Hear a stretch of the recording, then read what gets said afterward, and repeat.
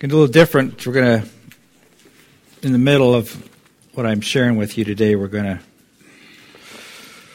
to partake of communion together. Well, it's so great to have you here. It's a good day. It's a good day. Amen. So I'm going to pray. So Lord, we thank you, God, for this time. And we're not here for some ceremony. We're not here for some ritual. Just like our worship, we want to worship you. We want you to be pleased with our worship. We want you to come inhabit our praises. And God, we want to hear from you today.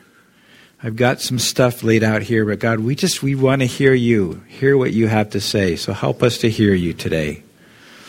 And trust God for your presence and your blessing, even as we sit around these tables in just a little bit. That we would be a people equipped to represent you right here. And whatever that looks like, different for all of us, but that we would be representing you and giving you glory. And so, Father, show us in your word what that looks like. And prepare us in Jesus' name. And everybody said, Amen. Amen. You can go ahead and put that up, Paul. Yeah, thanks. Excuse me. I've said this before. I've heard it. That the job of the pastor, is to comfort the disturbed and disturb the comfortable. Yeah. That latter part's harder to do than the former, because not everybody wants to be shaken out of their comfort. But you're here, and so that's not you. But biblically, the role of the pastor, really the fivefold ministry of apostles, prophets, evangelists, pastor, teachers. The Apostle Paul writes that God has given these to the church, and this is for the purpose, to prepare God's people for works. For what? What was that again? For works of service, so that the body of Christ might be built up until we all reach unity in the faith and in the knowledge of the Son of God, become mature, attaining to the whole measure of the fullness of Christ. You see these key words. You could also underline the word works there that I didn't get in there, but I have in my notes. But this, if I have a responsibility to you, it's before God to help you be prepared, and myself as well, for whatever works of service God has given us to do. Because we are, again, we've done this before. I want all the ministers to raise your hand. Put your hand up. If you claim Christ, you are a minister. That's biblically, right? Same thing. How many? Who are the intercessors here? Right? We all are intercessors, right? I'm sure some people gravitate to prayer more than others, but we are all intercessors. We can go. How many greeters do we have here? All right. Okay, you're all greeted. We are, right? And you guys do that so well here. And all these things. This is about preparing God's people for work for service. When I first came we first started in ministry, that was a time where it was still expected that the person that the guy should marry should be someone who could play the piano or the organ. And you did all the work. You did everything. Your wife, you got two for the price of one. She did everything for free, and you got paid, to do the work. And people came and showed up and maybe helped you a little bit. But you better be at this person's house. You better be doing this. You better be doing that. And always be at somebody's home, and always be in the Word. Always be in prayer. Always be out in the community, and always be helping people. Then you're worthy as a pastor. And we've seen those situations. Went into a situation that was very much like that. And yet that has nothing to do with the New Testament. Right? Because God wants to heal people through you. He wants to speak some truth and life, if in just a few sentences to somebody through you. Not just try to, God didn't say, go into all the world and make them come into your church so your pastor can lead them to me. That's not in the Bible. In fact, the pattern of the New Testament is that as people, as they were saved and filled with the Holy Spirit, what they do? They went out and people got saved out there, and then they came in, and that's how the church grew. All right? And that's really what it is. And obviously, we won't all do the same thing. Obviously, like the Bible talks, Apostle Paul writes in 1 Corinthians and in Romans about the body, many different parts. You can't everybody be a pinky or be a nose or be an ear, right? But we need them all. And but this is so much what this is all about. And part of it is we just add the fellowship of believers. It's so important, this idea that gets forgotten, that of the importance that you obviously recognize of just being with people who love God, right? They don't have to be perfect people. They don't have to look just like you, but they love God, and you love them, and we all want the same thing. And there's something that happens in this kind of meeting, in our small groups, like our Bible studies and stuff, our women's group. Something's happening there that is you and I need for those days ahead. They're going to be difficult. It might be them that goes through a difficult time. Well, guess what? We've gotten to know each other. And it's just a natural thing to share your burden with it. If all you ever do is just drop in once in a while, or just watch it online, watch some guy on TV once in a while, and that's your church, there's a deficiency, a spiritual, nutritional deficiency. And God wants us to be healthy and be prepared. And part of that is, notice it says, to prepare God's people for works of service so that the body of Christ might be built up. Not just one Christian here or one there, but that the body of Christ. And this is so important, why we're all here. And so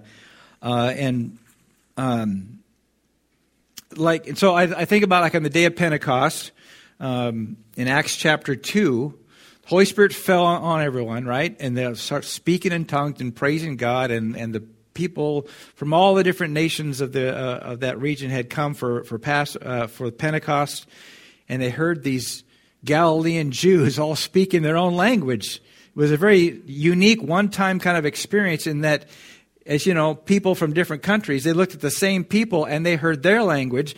And this person from another country heard the same people, but they were speaking their language, and they could all understand they were worshiping a totally, completely unique in that sense.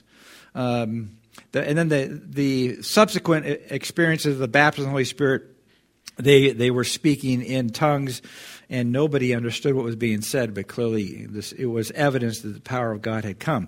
On the day of Pentecost, though, as everybody looked at that, what was the first question they asked? You remember? What does this mean? Right? And I believe that right now we need to be the kind of people that we're looking around us and saying, what does this mean? When we see this stuff happening, like when we see the stuff happening in the presidential elections, we see the indictments, we see it seems like the Department of Justice is go after one group of people, but the other ones can get away with murder, and they even have cocaine in the White House and nobody cares, and then we could just go down this whole list. Excuse me about that. Really, you see it just a blatant two-tiered justice system. I mentioned this a little bit last week. The planned epidemic that is about to start, supposedly they schedule it for about a week or two. How do you do that? And I've already seen there was somebody who was getting on a plane or something, and they were being required to the mask thing's starting to come back in some places, and then they're going to mandate you have to get this vaccine. The resident of the White House, he said that he's asking for more money to get a new vaccine that works even better, and none of them work. They're not vaccines. You still get sick. You still pass it on, and actually the all-cause death rate has skyrocketed in ways that there's clearly something has happened to the human population, to all of a sudden these so many tens of thousands and more people dying in 1 year. New Zealand is a great example of that. Australia, because they just almost universally vaxxed everybody. We see these things happening. I could go on and on, as you know. But how about the Maui fires? They're just disturbing. I'm not trying to say that person's right or that, but there's just way too many unanswered questions that some questions should be answered by now. And there's some disturbing things. And we look at so the question is, what does this mean? That's the bigger question, not what happened. Okay, all right. Why is there so much deception? Okay, we need to recognize that. But I think the bigger question is, and I in my column that's going to come out here next week, I think I talk. What does this mean on a grander scale? What's happening in America? We could ask, what's happening in the church? We could also ask that, as well as this terrible stuff that just continues in our schools. I mean, the first week of school, little girls were shocked as this boy comes in their bathroom in their locker room, and parents being told, you better just be quiet and not threaten this one person, disturbed child, and all the other girls should just go to a single-use bathroom. Everybody got to bow to the 99.99% of those who aren't confused have to bow to the few that are. I mean, there's some serious things. Even the election fraud, the audit in Georgia. You know, George, what's his name? What's the guy in the White House? He allegedly won by only about 12,000 votes. The Georgia audit, and that might have just been in the Maine county or two, 143,000 plus fraudulent votes.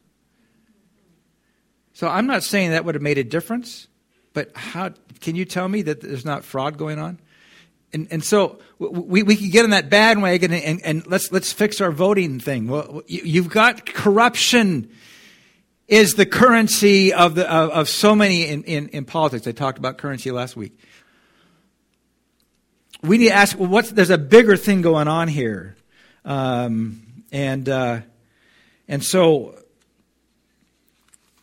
The question would be, well, don't get ahead of myself.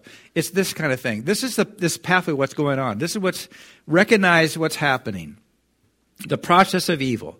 First, you overlook it. That's the first step, right? Remember back in the 70s, if you can remember like I can. I was very young. But the whole homosexual thing, well, just leave us alone. What we do in our own house, we're not hurting anybody. Just, okay. And then got to permit it. Then all of a sudden, this permitting it. And then it comes to legalizing it. Then you promote it. Then you celebrate it, right? And then you persecute those who still call it evil. This is where we're at. And we've referenced this scripture before in 1 Chronicles 12, 32, it's listing the different tribes. And when it comes to the tribe of Issachar, it makes this interesting comment that the men of Issachar who understood the times and knew what Israel should do, and the 200 chiefs with all their relatives under their command. So there were like 200 specific chiefs who specifically recognized the people who understood the times and knew what Israel should do. Why should we work to understand the times? So we know what to do. And having a biblical mindset is crucial to knowing what to do and also to understand the times, right? Also, in the days of Esther, it says this is when Queen Vashti refused to come, and if you're familiar with the story, and the king said, "Oh man, what's going on here? This can't keep going on. All the women will follow Queen Vashti's example and rebel against all their husbands. We've got to teach those women a lesson and to obey, right?" And the verse 13, though, makes a comment. Since it was customary for the king to consult experts in matters of law and justice, he spoke with the wise men who understood the times. This is so crucial that we understand the times because of what we're facing. How can believers understand the times if they refuse to talk about them. If they think that by hiding in a little corner and not talking about these things because they're political or whatever, then we have abandoned the role I think that God has for us to be salt and light in this world. Amen? We're actually the answer. Do you understand that? Not us and ourselves, but because of Christ in us, we have the answer. Right? The answer that's for the plagues upon this nation are right here. But we're the only ones who have come to know Christ and believe in this word, so how else are they going to get it if they don't get it through us? Amen? And so we must understand the times, because we will give us wisdom. In James 1:5, you're familiar with this. If anyone lacks wisdom, we should ask God, who gives generously without finding fault, and it will be given to him. But don't you like that part, that latter part? That God will give wisdom generously without finding fault. How many know people who maybe like to keep pointing out things from the past? All right? Yeah. But God isn't that way. He says, all right, He knows where we're at. Aren't you glad He knows you pretty well?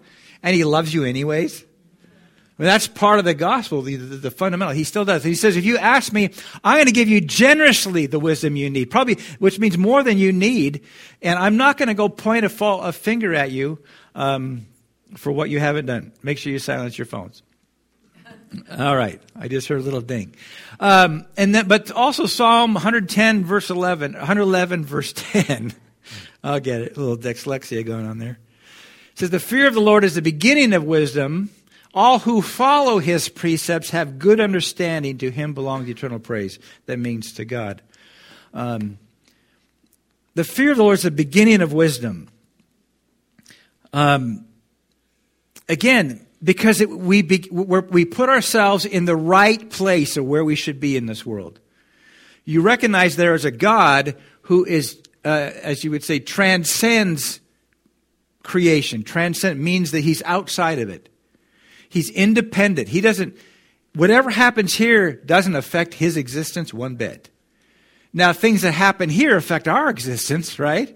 They don't touch God because He's outside. That makes Him God and makes us not God, right?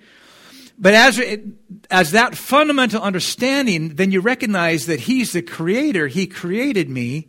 And I'm going to probably have to give an account for my life before Him. So what I do now matters. And also, I probably should find out what are the things, and Paul talks about, we just find out the things that please the Lord. Well, why?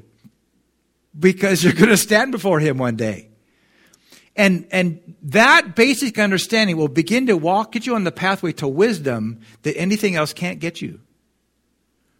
It's that basic biblical worldview. You understand where you are in this world, that God is God. He created you. He's put you in this world. You're not just some highly evolved amoeba or, salamander that just, grew facial hair and as a guy, any of that kind of stuff. No, we are unique. You understand? We're even in your humanity, you are unique. Human life is completely separate from all the kinds of life by evidence. All these things, that the more you begin to realize this, you recognize the importance of every life matters. And so the unborn, because of your biblical worldview, God who created you, life is precious, human life especially. Then if He's created it, then we should protect all life. And so you naturally become a pro-lifer. And then also, elderly people or those who are terminally ill, you recognize how precious life is. And so you will not do anything to support, the euthanasia thing, the assisted suicide. No. And so you understand, and we just keep going down. The children, marriage, family, all these things. When you walk in the fear of the Lord, that you recognize, meaning you honor and revere what He has said and who He is. Then all of a sudden, so you begin to follow His precepts and you begin to understand things. mean, about you, I've said this before, when I first became a Christian, all of a sudden I began to understand things in the Bible and who God was. All of a sudden I just began to understand things. And this is what we need today, and that's what's lacking out in, the madness that our schools are teaching little boys that they might be a girl. Just because they feel like it. That's just like ludicrous. An ideology that was a fringe thing 5, 6, certainly 10 years ago was like, are you kidding? That's ridiculous. Is now mainstream. Even in the White House. We're going to protect trans kids. Well, what about all the other kids? What about the girls in their bathrooms and locker rooms? Are you protecting them? No, you're not. This isn't about protecting kids. And so that's one thing that, I'm not going to back down on that one. Anyway, so I want to keep going here. So we need to ask, so what does this mean about America? What is this revealing to us about America? And I believe, we want to be positive, but can we just be frank right now, even though my name's not Frank? America is decaying right before our eyes. And we have to recognize that. It's not like, well, if we just tweak a few things, it'll be okay. If we get Donald Trump elected, then everything is going to be fine. No, America is decaying at a much deeper level than some one particular office in the land, even the highest office in the land. And America is going to die a terrible death if something doesn't change. And again, there's only one answer, and his name is Jesus. He is our Lord and Savior, and it's His Word that gives us life and truth. And the testimony of Scripture and of church history shows that when the people of God got hungry for God and recognized that the seriousness that was around them in their culture and the cost that was being paid to the innocent victims around us, the children are being victimized by this ideology, and women likewise, and so forth. They've said, enough is enough. We have got, God, you have to come. That's why this song, Lord, let your glory fall on this place. It's not just a nice song. It's a desperate need right now.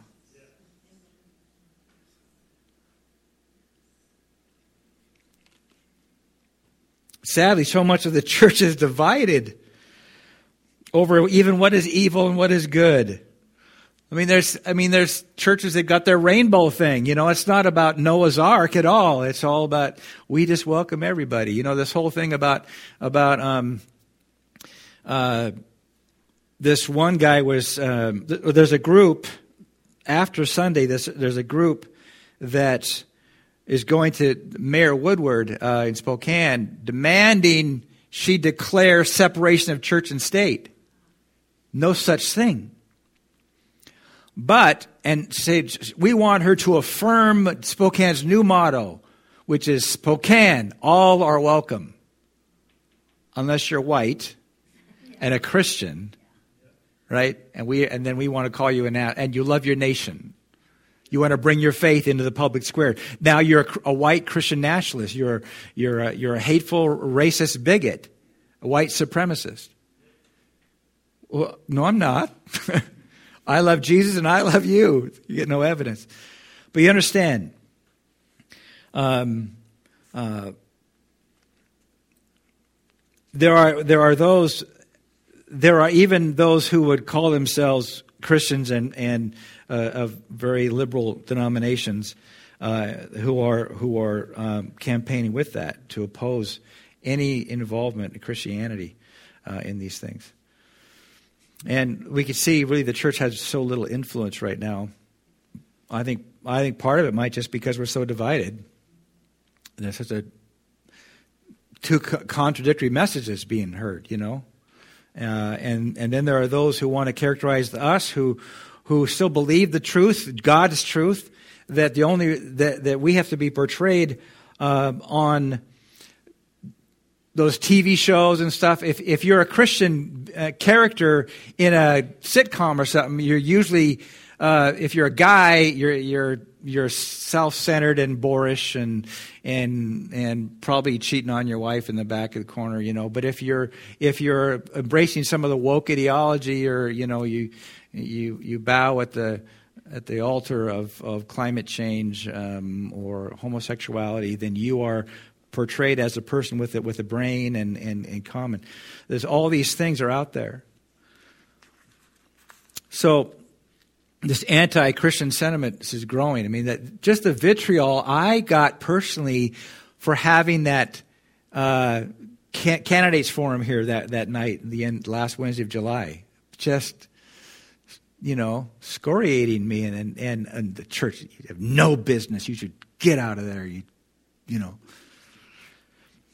But let's just say this: at least they're acting according to their nature, right? You've rejected God. You've embraced a lie. If you act consistent with the lie you believe, and at least you're being consistent. How about we be consistent? Okay, that's all we're asking. So I guess the question is that: so what must we do?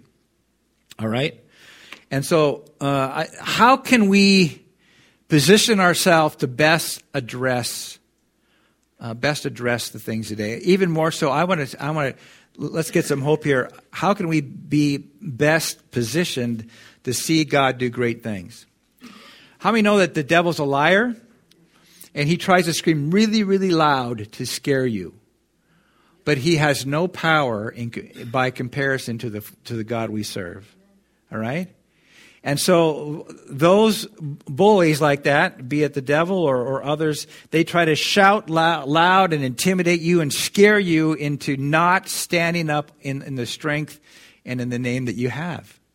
And we can't allow that to happen, because greater is he that's in us than he that's in this world. Amen? That through Christ, I can do all things through Christ who gives me strength. Amen? And you start feeling intimidated, by the vitriol and all the anti-Christian sentiments out there and all these things. You just start quoting those promises of God. You know, if God be for us, who can be against us? I mean, they're against me, but they're not going to win. I mean, even if they win a victory right here in this world, listen, it's not over until God says it's over. Amen? And quite frankly, this is not the end. The very end is when we stand before him on that day. Amen? And so to be best positioned to see God do great things. And I want us to try and get ourselves in that mindset that as we see the disturbing things on the news, we see the disturbing predictions of coming lockdowns or whatever it might be, that we could say, you know, God, what is it you're about to do? What do you want to do through me? What kind of miracles are waiting to happen? Help me to be ready to see that and not just get buried or defensive by what's going on. And so if you look at 1 Peter, if you turn your Bible there, and so chapter 1.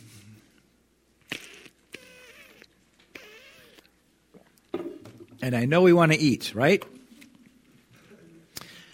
But let's look at this. So, 1 Peter chapter 1, verse 1. Paul, an apostle of Jesus Christ, to God's elect, strangers in the world, scattered throughout Pontus, Galatia, Cappadocia, Asia, Bithynia, who have been chosen according to the foreknowledge of God the Father, through the sanctifying work of the Spirit for obedience to Jesus Christ and sprinkling by his blood, grace and peace be yours in abundance. That's just introductory. How many times, if you've read these little introductions, you just kind of breeze through them real quick, right? I have. But this is the first thing. The first thing. We need to talk about, understand what our identity is. This is what he's talking about. The first thing that helps us to be positioned to best address and be ready to see God do great things is recognize who you are in Christ. That you are not just some number, in some vast corporation. You are a child of God. What are the words he says? that we are God's elect. That you have been, there's an election. What do you elect people to what? To a position, don't you? That you and I have been elected. We are, because we follow Christ, we represent Him to the rest of this world. If you understand how the Israel was initially created, 12 tribes, actually 13, in the sense because Joseph, one of Jacob's sons, Manasseh and Ephraim both became a tribe, and then Levi became set apart as the priesthood, and so that's how they never got any inheritance. So you still have 12 tribal lands, but Levi is not one of them. Does that help? Is that too much information? But the tribe of Levi was set apart to be God's voice to the rest of the nation. The ministry flowed through them, right? And in the same sense, God says in Exodus to Israel, He says that I'm making you a kingdom of priests to the nations. That Israel was to be to the rest of the world His voice, His hands, they were the ones to bring the message. And now we as the church, and in the sense that we have been elected, if you will, for the purpose of representing Christ to those around us. And that. But also notice it in your Bible, it probably says strangers. Yours might say aliens. We don't believe in the aliens of the UFO type they're talking about, but strangers in this world. Mean that we recognize, yeah, I'm a citizen of the United States of America, but my number one citizenship is in the kingdom of God. And so the fundamental principles by which I govern my life are God's principles, not man's principles. Amen?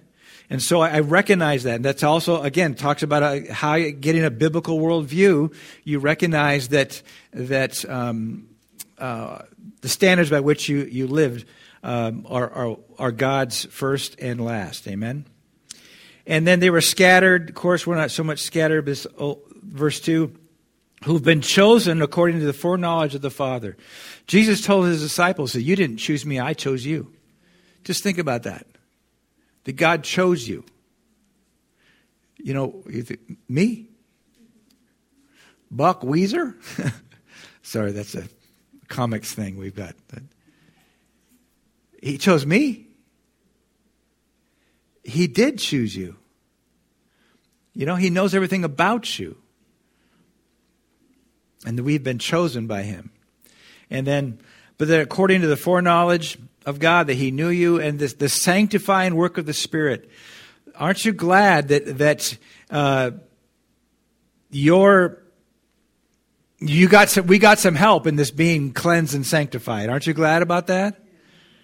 Because some of you have been walking with Jesus longer than I have. I've been since 51 years. But I tell you, I'm thankful for the sanctifying work of the Spirit inside of me, right? But that we were chosen, if you go back, He's chosen according to His foreknowledge, the sanctifying work, for what? What's the word there? Chosen for obedience. For obedience to Christ. He's chosen us to follow Him, to obey Him. Too much of the Christian life is portrayed at times, not everywhere, but at times, as a self-help methodology. And it is all that. I mean, how many need little help sometimes, right? But that's not, He wants to help you to get you whole because He wants to use you. He wants to get glory out of your life. And guess what? You'll find pleasure in that. Even more so, maybe not in the moment, if we go through difficult things that happen, but God will get glory through your life. And honestly, how many want to get a great reward when you stand before Him? I'm talking about selfish. I mean that God recognizes, it's not something you're trying to do by wrong motives. It's, I want to hear, well done, thou good and faithful servant. That's what I want to hear. And so God brings stuff into your life, difficult times, or he allows others to do something. He's not out there just trying to, put some force field around you and stuff. We live in this world. We can't escape the things of this world or the people of this world. But these are opportunities that we can then experience what it means to trust him, to walk his way, to stand up when nobody else wants to, when it's not the way that everybody is going after it, and yet it's the right thing, and you have this chance to stand up, to speak up. And then you get slammed, you get criticized, but you're endeavoring to do it right, in a heart of love, but in truth.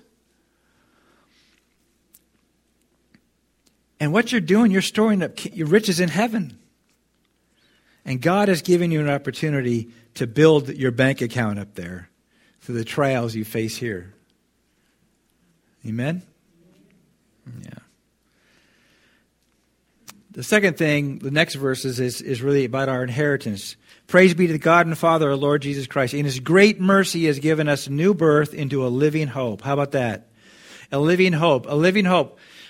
Our bodies are alive, right? And part of that process is cells get old, right? And they die off. But what happens? New ones come.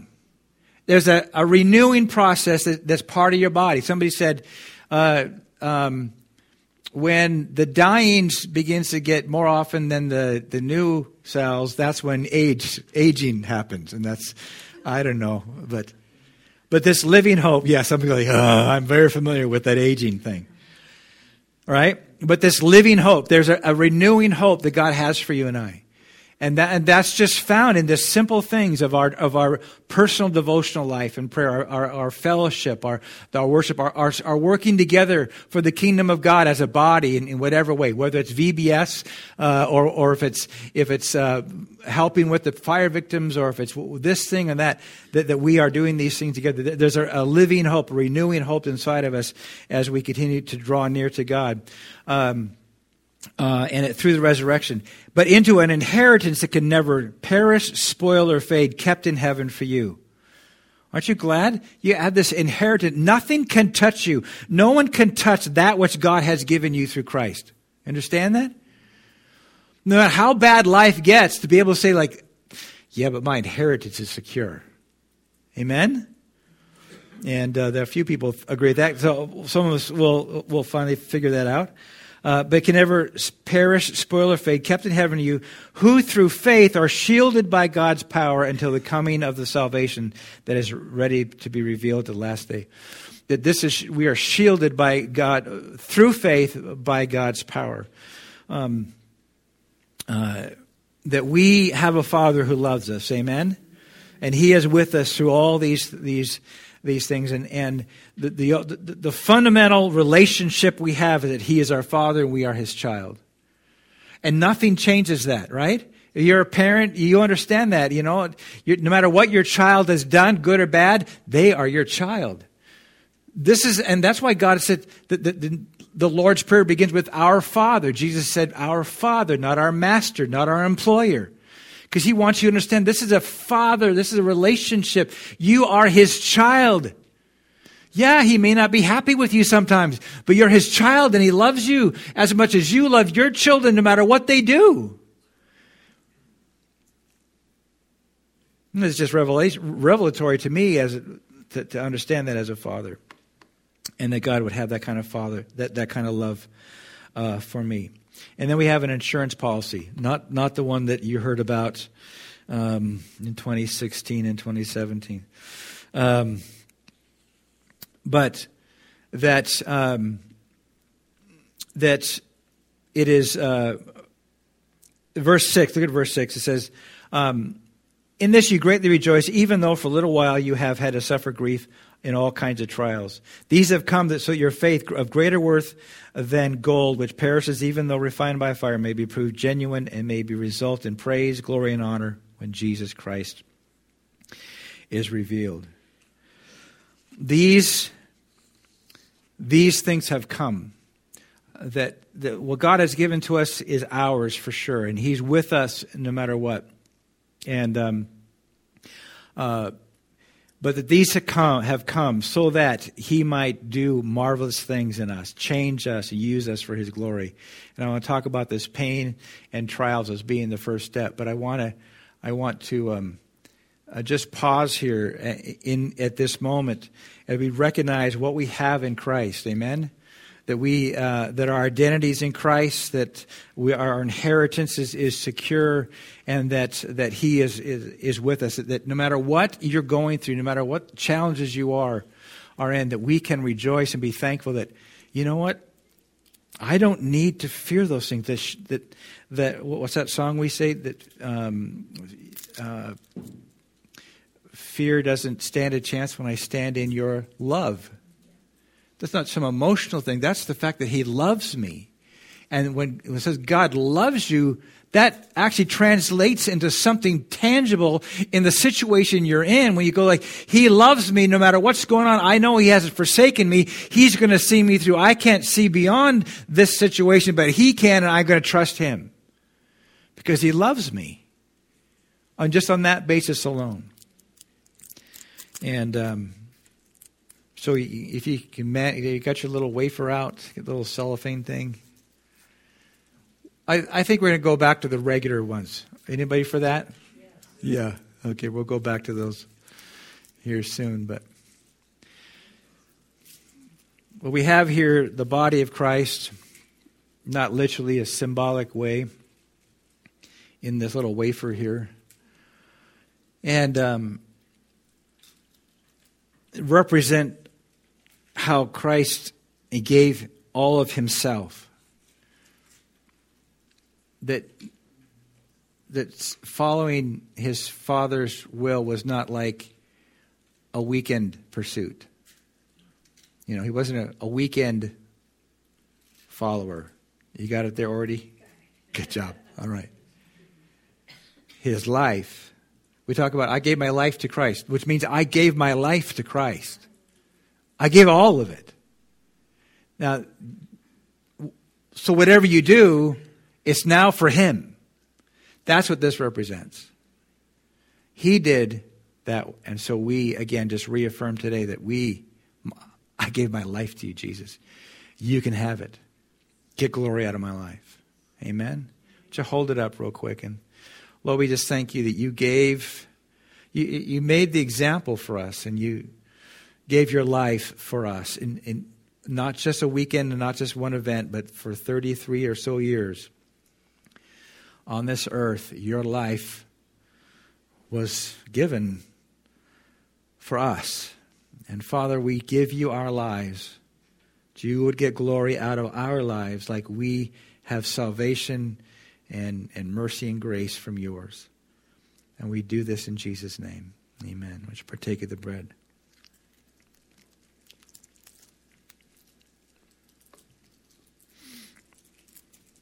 You can open up the... Careful.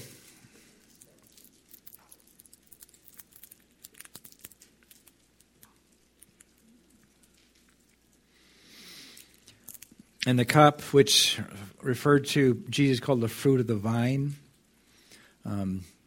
We don't have fermented wine. Some do. We specifically don't, because there are some folks who have come out of addiction, and one sip of an alcoholic drink could just trigger them. And so it's more for them than for anything. But the fruit of the vine is a phrase Jesus used. And Jesus spoke of it, His blood, as the blood of the Lamb that takes away the sins of the world. We're grateful for that. Amen? That your sins have been forgiven. Your debt before God has been completely canceled. I should say paid in full, actually.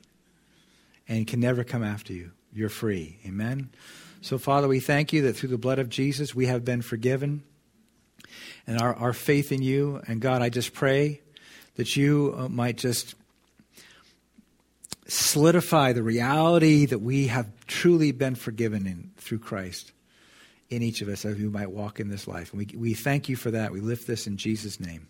Amen.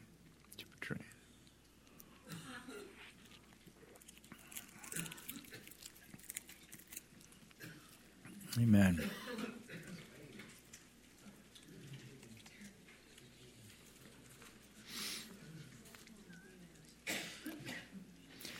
Let me just wrap this up, and I want to pray for you. I got a chance to write a second column this month, actually, and something I hadn't thought of. In light of verse 7, these things have come so that, even though God may not have, I don't believe God sends cancer.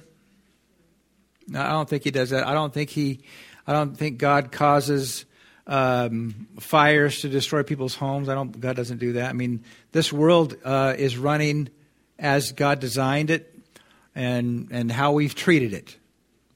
It's responding to how we treat it, good or bad, all right? And just things are what they are. But can anybody say you're thankful for pain? No. When I go to the doctor and if they're updating my chart, they say, "Have any allergies?" Yes, I'm allergic to pain. And so that's my allergy. And but what would happen if we could never experience pain? Because pain is simply the God-given announcer. There's something wrong in here, and you need to go find it. It actually becomes, and as I was writing about this, I believe it becomes the first step to your healing is the pain. The first step to being free from the thing that is actually destroying you inside is the pain. The first step to really living the life you want to live is the pain. Because you've got to get rid of whatever that is in there before you can go any farther. Because if you don't, you will never. The same thing with trials in that same sense. So you could say that pain is like the first step to living the life God wants you to live. How many have thought of it that way? I haven't thought of it that way. Trials, you go through trials. Could that be the first step into knowing God in a way you've never known Him before? Absolutely. I was just reading through Job, and Job in chapter 42, when finally God confronts him, He says, "Beforehand, I only read about you, but now I've seen you face to face. Now I know you." God wants to use these things to bring us to Him. Amen? That we might know Him better. That the key here, Jesus, He said, "I've told you these things. In this world you have trouble. Take heart, I've overcome the world." Amen? I love the NIV's version of Romans 8:28. And all things God works for the good of those who love Him and are called according to His purpose, right? But I like that first three words. In all things. Not just after. In the midst of what you're in, He wants to do something good in you that's more than just fixing the problem that you're in. Amen? In all things, He's going to do something inside of you. The trial is the beginning of you encountering and knowing God in a way you've never done before.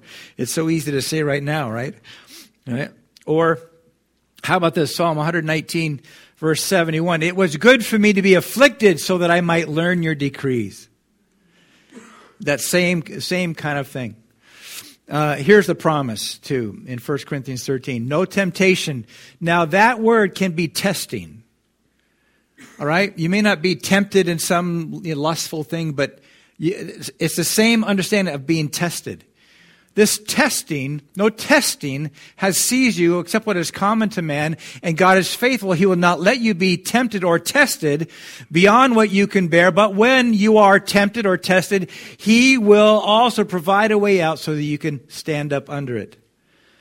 These are promises of God. So as you look at the things that might be coming in at you, whether you feel like you're inside the belly of the whale or not, you may have situations, family maybe, or health situations, financial things.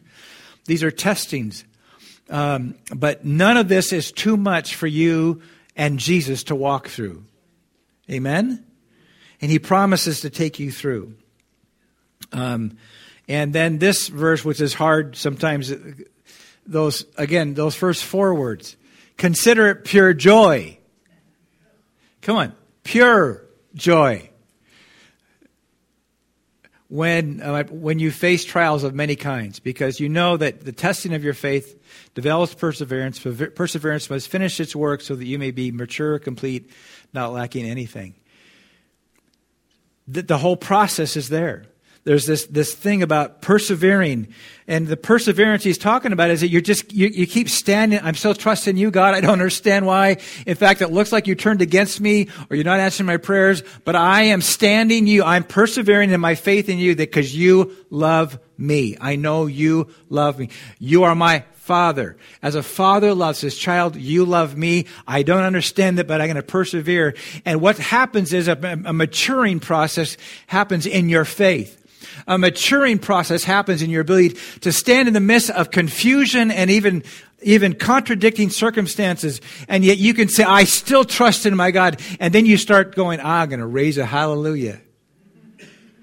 Not because of some good worship team, but you recognize that I have found a place that I will trust you. And in fact, I'm going to worship you. My world is falling apart, but I'm going to worship you. That's what he's talking about. And it's the trial that starts you on that path to encounter God and a faith you've never had before. And he wants us to have that. And I'm going to tell you, our lost neighbors and friends around here, they need us to know God in that way. Because I believe things are going to get really difficult, really, in ways we probably can't imagine. And if we can learn now these lessons and raise a hallelujah, then I believe God will get glory as his people declare their faith in him. Now, in closing, I want to pray a prayer over you. Turn to Ephesians chapter 3.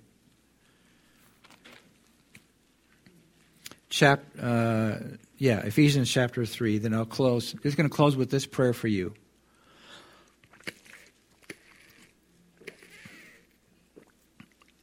Really for all of us. The Apostle Paul prayed a prayer, so you need to have your Bibles open. I don't have it up here. Ephesians 3, verse 14. There's this Bible there underneath the seat in front of you probably. And we say if you ever need a Bible, there you can take it. We specifically bought those to be able to give away. This is a prayer that Paul prays. And I want to just quickly touch on the points before I pray it over you.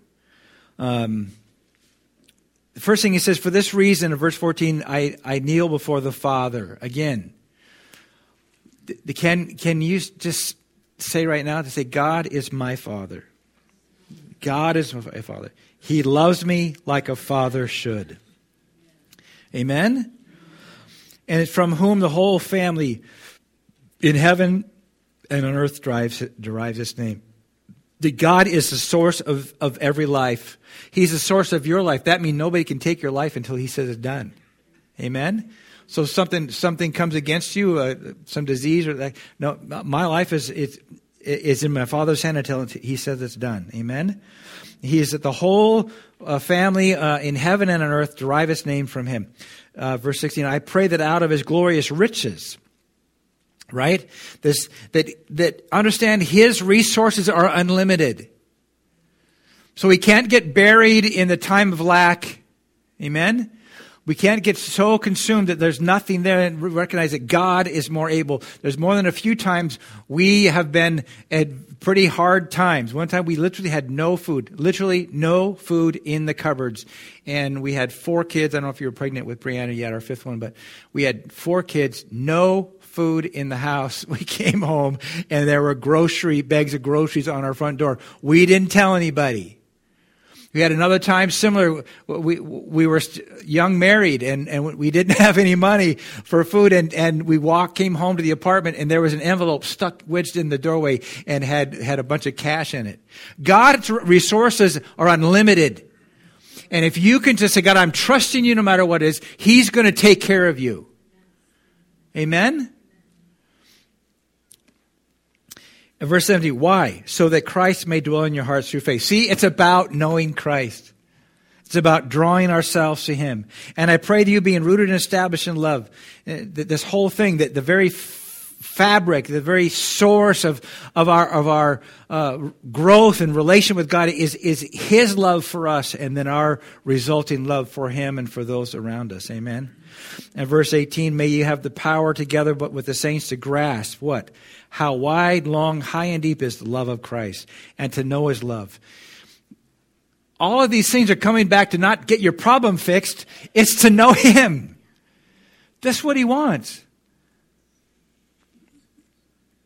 Gracious love, that it might really envelop us, that you may be filled to the measure of all the fullness of God.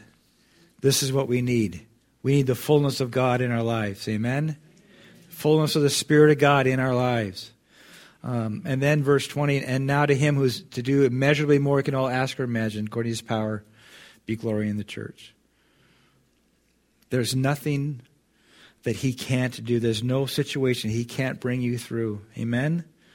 It probably won't look like you want it to look necessarily. It'll be better because it'll be what He wants. And so, how many would say you could use this prayer right now? Huh? All right. So let's stand. And I just felt like the Lord would have me pray this over you and obviously over me as well. But just as His under shepherd in this context, that I might pray this. And I want to believe that this prayer becomes more than just a closing of a message, but that the Holy Spirit does something inside of you, right where you need it done, in whatever that is. And so, if you want to close your eyes, and if you'd like to lift your hands, it's not to me, but to the Lord. And I just want to pray this. I just see this as an equipping prayer that can help position us to see God do great things, and that He might get glory out of our lives. And so, let me pray this for you.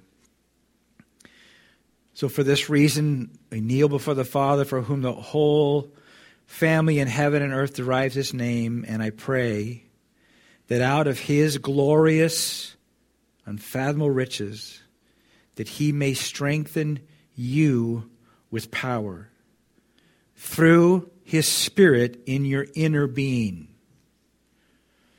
so that Christ may dwell in your hearts through faith, your faith in Him. And I pray that you, being rooted and established in love, may have power together with all the saints, everybody right here, have power together with all the saints to grasp how wide, how long, how high, and how deep is the love of Christ, and to know this love yourself that surpasses knowledge, that you may be filled to the measure of all the fullness of God. And now to Him who is able to do immeasurably more than all we ask or imagine, according to His power that is at work in us, to Him alone be glory in the church and in Christ Jesus for all generations, forever and ever. And everybody said, Amen. So Lord, we just say, Father, we just receive this, God. We recognize you are our answer, and you have then elected us, chosen us to bring that answer to those around us. Now equip your church, awaken your church, draw us close to you. Do the work that you've promised right here in your word in us, that you get glory out of our lives, and we know you like we've never known you before. And we just thank you. And I pray your blessing upon this fellowship as we gather around these tables. And God, as we go from this place, that you have shifting something in the spiritual realm, that people would be awake to their need for you and would find you in your greatness and in your glory. We thank you. We bless you in Jesus' name. Everybody said, amen. Amen. All right. God bless you.